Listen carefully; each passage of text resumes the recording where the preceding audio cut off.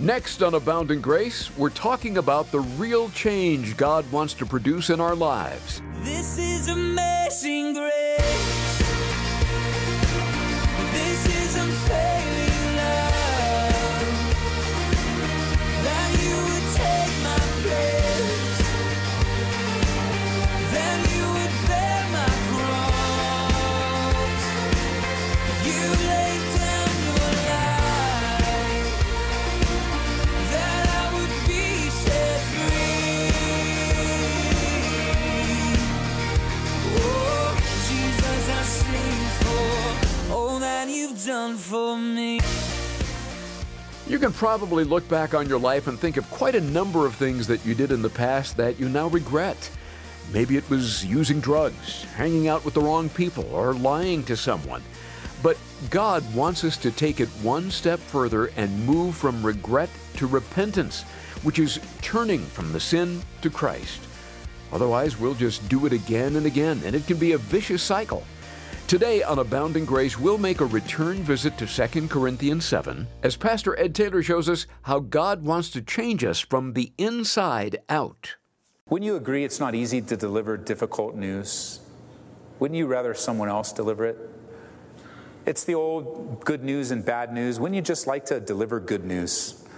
Wouldn't you just like to say nice things? I mean, if you could avoid the rest of your life to not have a confrontation with another human being, wouldn't you choose that?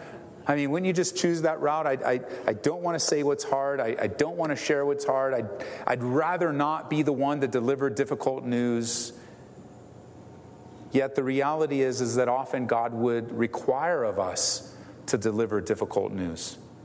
Sometimes we might describe that as having to tell someone the truth in love, covered in love, patience and goodness, but someone's got to deliver the difficult news.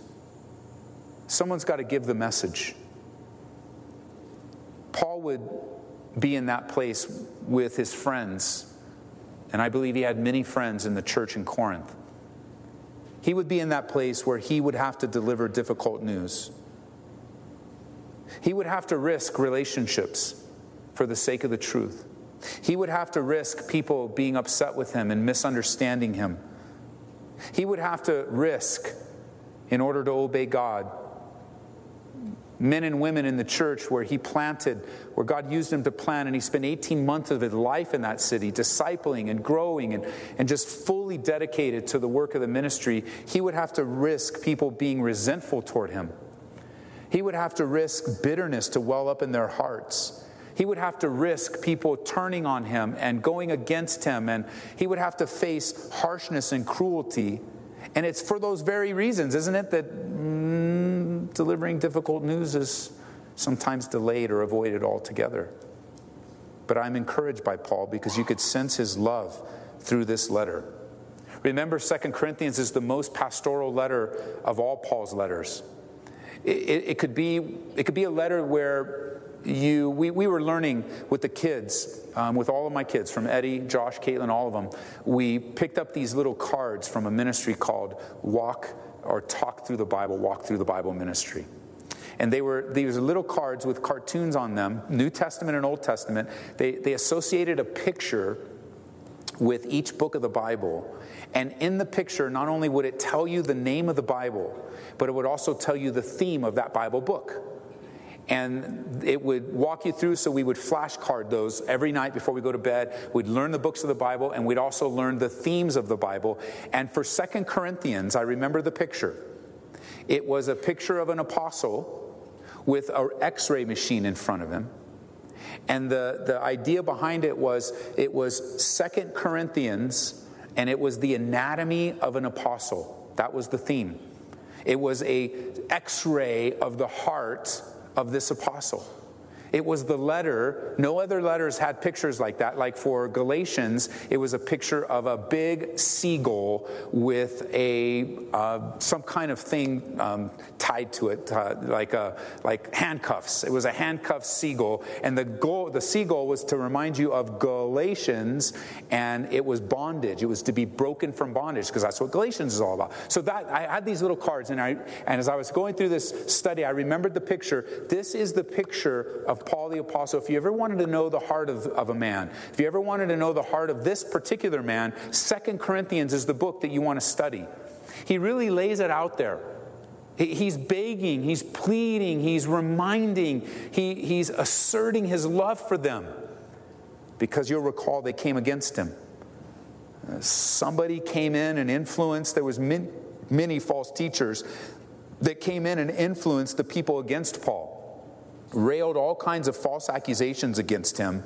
And just for sake of review, pick up with me back in verse 2 of chapter 7, and we'll just kind of work our way through just a real quick review of our time in the Word in this chapter so we can tie it all up today.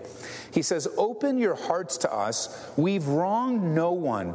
We've corrupted no one, and we've defrauded no one." All accusations that were made against him. I do not say this to condemn, for I've said before that you're in our hearts to die together and to live together. Great is my boldness of speech towards you. Great is my boasting on your behalf. I'm filled with comfort. I'm exceedingly joyful in all our tribulation. I mean, even in the midst of tribulation and difficulty in Paul's personal life, they were still coming against him, still railing accusations against him. For indeed, verse 5, when we came to Macedonia, our flesh had no rest, but were troubled on every side. Outside were conflicts, and inside were fears. Nevertheless, God, who comforts the downcast, comforted us by the coming of Titus. And not only by his coming, but also by the consolation with which he was comforted in you when he told you of the earnest desire, your mourning, your zeal for me, so that I rejoiced even more. The reason why he was so encouraged is because true repentance came through the church. Real repentance. There was sin in the church, and in Paul's first letter, he had to write an even harder letter, more difficult, to pinpoint the issues that were unrepentant.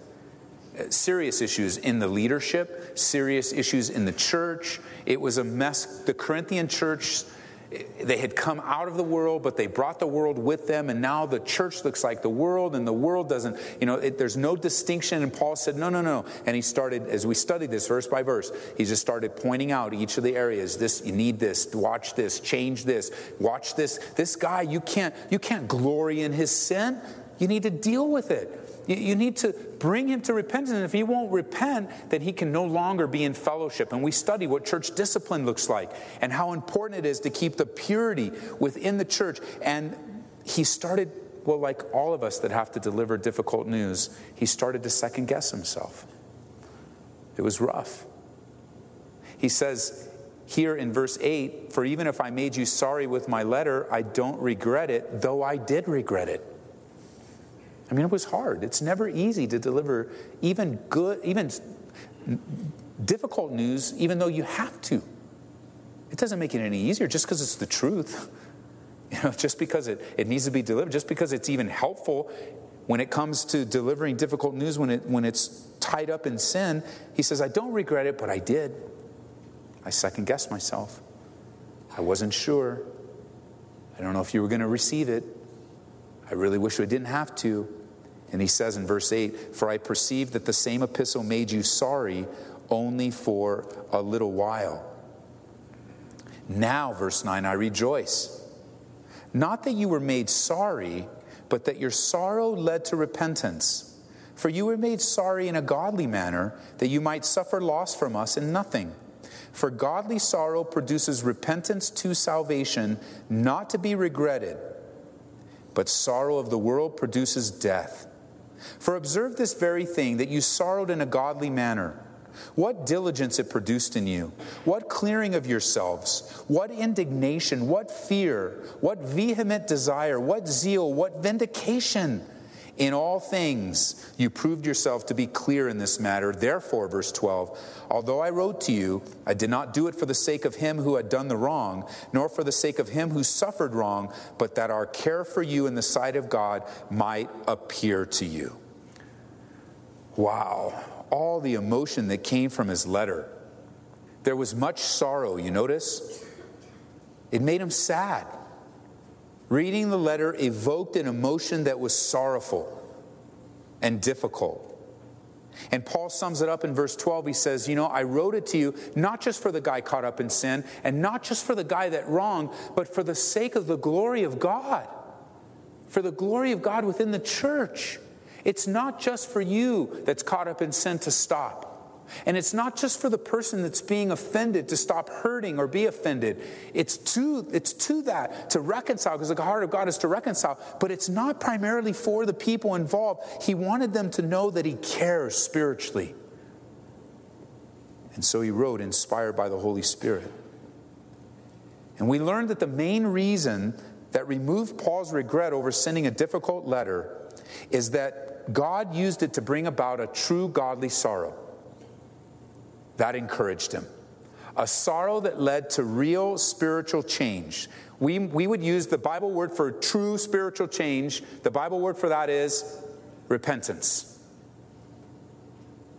We use all these Bible words, and we need to always clarify. Say, repentance, well, what does that mean? It means to truly change from the inside. A change of direction. It's one thing to be sorry and sad about sin. We see this distinction here in verse 9. I rejoice that you were made sorry. I'm not just rejoicing that you had an emotional response, that you were made sorry, but that your sorrow led to repentance because you were made sorry in a godly manner that you might suffer loss for us in nothing. And here's the two distinctions that I want to leave you with today as we finish up the chapter. This is where Paul is. There's a significant difference, if you're taking notes, between godly sorrow and worldly sorrow. There's a significant difference between godly sorrow and just human sorrow. And we're going to lay that out for you so that you and I can be reminded of the difference. It won't be new to you. You'll understand it as we go through. It's not anything that's just huge and brand new and new revelation from God. It's very simple. There's a difference with just being sorry and allowing the emotion of being sorry to lead to tremendous change. Godly sorrow and worldly sorrow. And you want to watch out for them. One is rooted in the Lord and is spiritual, and one is rooted in the humanity and is fleshly or human sorrow. Worldly sorrow tends to hover around the immediate. Worldly sorrow. I'm sure that if we survey those that are in jail right now, and maybe even some listening in on the radio that are incarcerated, and we ask them, if you could do it all over again, would you do it? No. I bet you feel really bad that you did it. I'm sorry that I did it. And you'll get a lot of that. I'm sorry that I did it. I'm sorry that I committed the crime. I'm sorry that I sold those drugs. I'm sorry that I ripped that car off. I'm sorry. The difficulty is that they're communicating to us at the base level that they're sorry for their actions. They're sorry that they did something. They're sorry perhaps that they're incarcerated. Sorry that they got caught. There's nothing wrong with that, by the way. There's nothing wrong with being, I wish I didn't do it. I'm sorry about it. It's a great beginning. It's a great beginning. I'm glad that there's some kind of emotion. I'm glad that even before the judge, it can be expressed to them, to the judge. I'm sorry, judge. If I could do it over again, I wouldn't do it. That's a great beginning. But if left there, it's going to lead, well, the Bible says it's going to produce death. Because if that sorrow stays there in the human realm and in the immediate, and if all that you're sorry about is what you did, and you wish you didn't do it, and you wish you didn't get caught, and you wish, if that's all the sorrow that you have, that's all the sorrow in anything that you do, you don't have to be in jail for that. Even sin in our lives can put you in a prison. You don't have to be behind walls or bars. You could be in the prison of bitterness or anger. You can be in the prison of addiction. Sin can do a lot of things. You don't have to be in the walls of a prison physically or a jail. And if you look at your life and you just say, I'm sorry, but you're only sorry for the actions, and you're only sorry for the way it went, and you're only sorry for the consequences, that's worldly sorrow, and it's going to produce death. Because if you don't allow that sorrow to dig deep and reveal to you how you've sinned against the heart of God, how I've broken God's heart, then when I get out of jail, when I get through the trial, guess what I'm going to do? The same thing. Because the sorry is going to wear off. And it hasn't done the work of the Spirit in your heart to bring about a true change. You haven't changed. You're just sorry. You're just sorry. And even on that human plane, it's one of the reasons why, as our children were growing up, that we tried to minimize the phrase, I'm sorry. And we tried to maximize or encourage them to say, will you forgive me for, and then lay it out. Not just say, I'm sorry. Okay, guys, you need to apologize. I'm sorry. No. You need to express, when you say a phrase, will you forgive me for, not only are you putting yourself in the place of humility, but you're identifying the sin by which you committed. It helps to really pull out. I know, I'm sorry. I don't want to be all, argue over semantics, because certainly I'm sorry can be very valid and very spiritual. But it can also be very hazy. And it can also lead to uncertainty. What are you sorry for exactly? Oh, I'm just sorry. For what? Well, I'm just sorry. Just take it or leave it. Sometimes you do just need to take it. But the person that's saying that for you or me, if we're just in the human realm, it's not going to change you. It's not going to produce in you what God truly wants to produce, and that's real change. While worldly sorrow focuses on the immediate, godly sorrow focuses on the spiritual, or on the big spiritual picture from God's perspective. Godly sorrow involves many of the same feelings as worldly sorrow, and yet it brings about a true cutting to the heart, where you realize the depth of the sin that was committed and the pain that has been created, and your heart is broken because you've sinned against God and you've sinned against your neighbor, and you don't want that for your life anymore. It's godly sorrow. Notice, godly, verse 10, you might want to mark it. Godly sorrow produces repentance. That's what comes from true God. Have you been repentant in your life before? It's probably come because of some deep godly sorrow in your life. The conviction of the Holy Spirit is what brings you to godly sorrow. I can't talk you into it. I can't argue into it. I can't reason with you or logically help you understand all the values of God. The Spirit of God will bring great conviction in your heart to bring you to a place of godly sorrow and thus repentance unto salvation. When you and I are captivated by godly sorrow, I realize that I've sinned against God. And I realize that I've done the wrong things. I recognize that I've hurt people and that I've been living selfishly. I've realized and come to the understanding. You can see if you just go one after another, it's overwhelming. How can we not be sorrowful when we see the result of our actions? And not only that, we begin to see how we've been inconsiderate of the needs of others. How we have not, like the Bible says, esteemed others above ourselves. I begin to sorrow over the violent, wicked, evil things that are in my heart. That even when somebody, you're trying to reconcile, even when somebody says, no, it's not that bad, you know it was that bad. You don't need anybody to tell you, because the Spirit of God has shown you your own heart. You remember you've been praying Psalm 139? You remember that? That's a prayer in your heart. Lord, search me and know me and reveal in me if there's any unclean thing.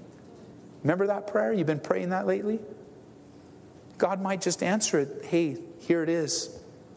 And the result of that answer is not, hey, things are good because you're abiding in me. It could be things are really, really bad, and look at your despicable heart.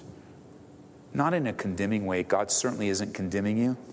You asked for it, and He gave it to you. And you know what the next part of the prayer is? Lead me in the way of everlasting. Lead me in the truth, some translations. Lead me. Show me where I'm at. Break me, and then lead me in the right way. It's powerful. It'll lead you to godly sorrow. It's not a guilt trip that the world gives, or that some might give and lay you on some guilt trip and try to, the idea of guilt tripping is just try to somehow humanly bring about godly sorrow, and it's impossible. This is only a work of the Spirit. That's what Paul's telling them. You sorrowed, but not just in a sorrow, not just a worldly, not just the sorrow of the world. You guys let the Word of God break through all of the barriers you built up and get to the heart of the matter, and you shouldn't regret this.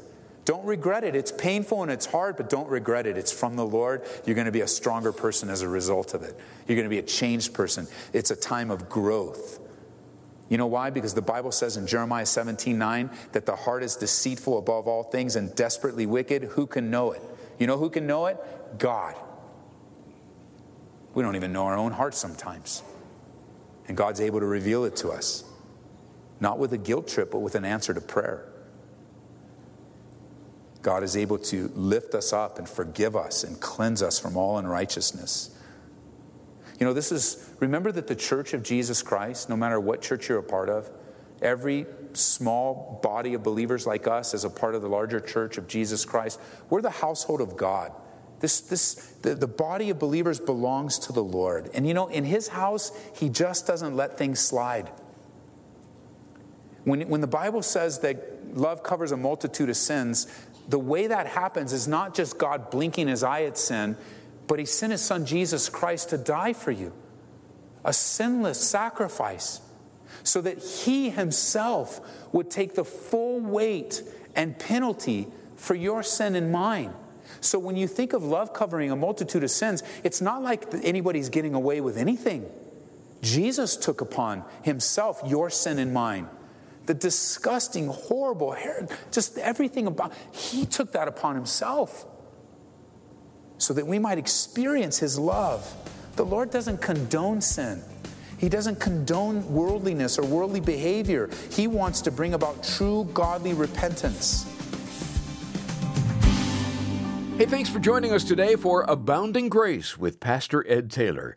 It's part of our series in 2 Corinthians and can be heard online at calvaryco.church. Pastor Ed, today you were talking about repentance, and as you know, that's rarely being talked about these days or even addressed from the pulpits all across America. Why do you think that is? Well, repentance, the doctrine of repentance, the doctrine of changing your ways, of turning and going in the opposite direction, of forsaking sin, is an uncomfortable topic.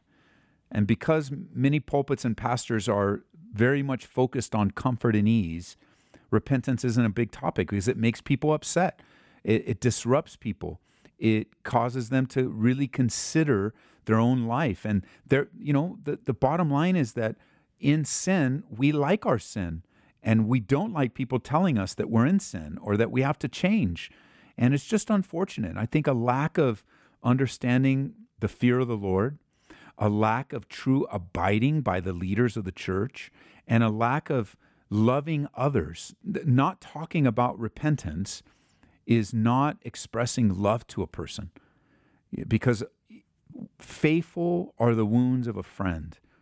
And repentance is foundational. Listen, if you're listening to me right now, and you have never turned away, you have not repented of your sin against a holy and a righteous God, God is calling you to repentance today. He is calling you and commanding you, everyone that's listening to my voice, God is commanding you to turn away from your sin and to submit your life to Him today. So please do that, would you? Surrender. And then pray for pastors and leaders. As you're driving through town, your own pastor or leader, your own leadership in your church, that we might be faithful to God's word. Because faithfulness to God's word will mean that repentance is a common topic. And may we continually live in repentance until we meet Him face to face. Amen. Thanks again, Pastor Ed. Thank you for your support of Abounding Grace. It does make a difference. Your donation will serve to help us bring these daily studies to your station and many others like it every day. We're consistently receiving wonderful reports from listeners of how God is using the Word of God to help them grow by God's abounding grace. And when you support this ministry today with the gift of $25 or more, we'd like to send you Contented in All Things, Peace by Jeff Gipe. Maybe you've noticed many Americans today lack true contentment. No matter how much they have, they're always wanting more, bigger, better. But that doesn't have to be the case for you. And in Contented, Pastor Jeff Gipe helps the reader find peace in all things and get on the path to contentment in Christ. Here's where to reach us, 877-30-GRACE, or turn to calvaryco.church on the web. That's 877-30-GRACE and calvaryco.church. Glad you've taken time out for our study. We'll bring you more from Pastor Ed Taylor's study of 2 Corinthians next time on Abounding Grace. This is amazing grace. This is unfailing love. That you would take my place. That you would bear my cross. You laid down your life. That I would be set free. Oh, Jesus, I sing for all that you've done for me. Abounding Grace is brought to you by Calvary Church in Aurora, Colorado.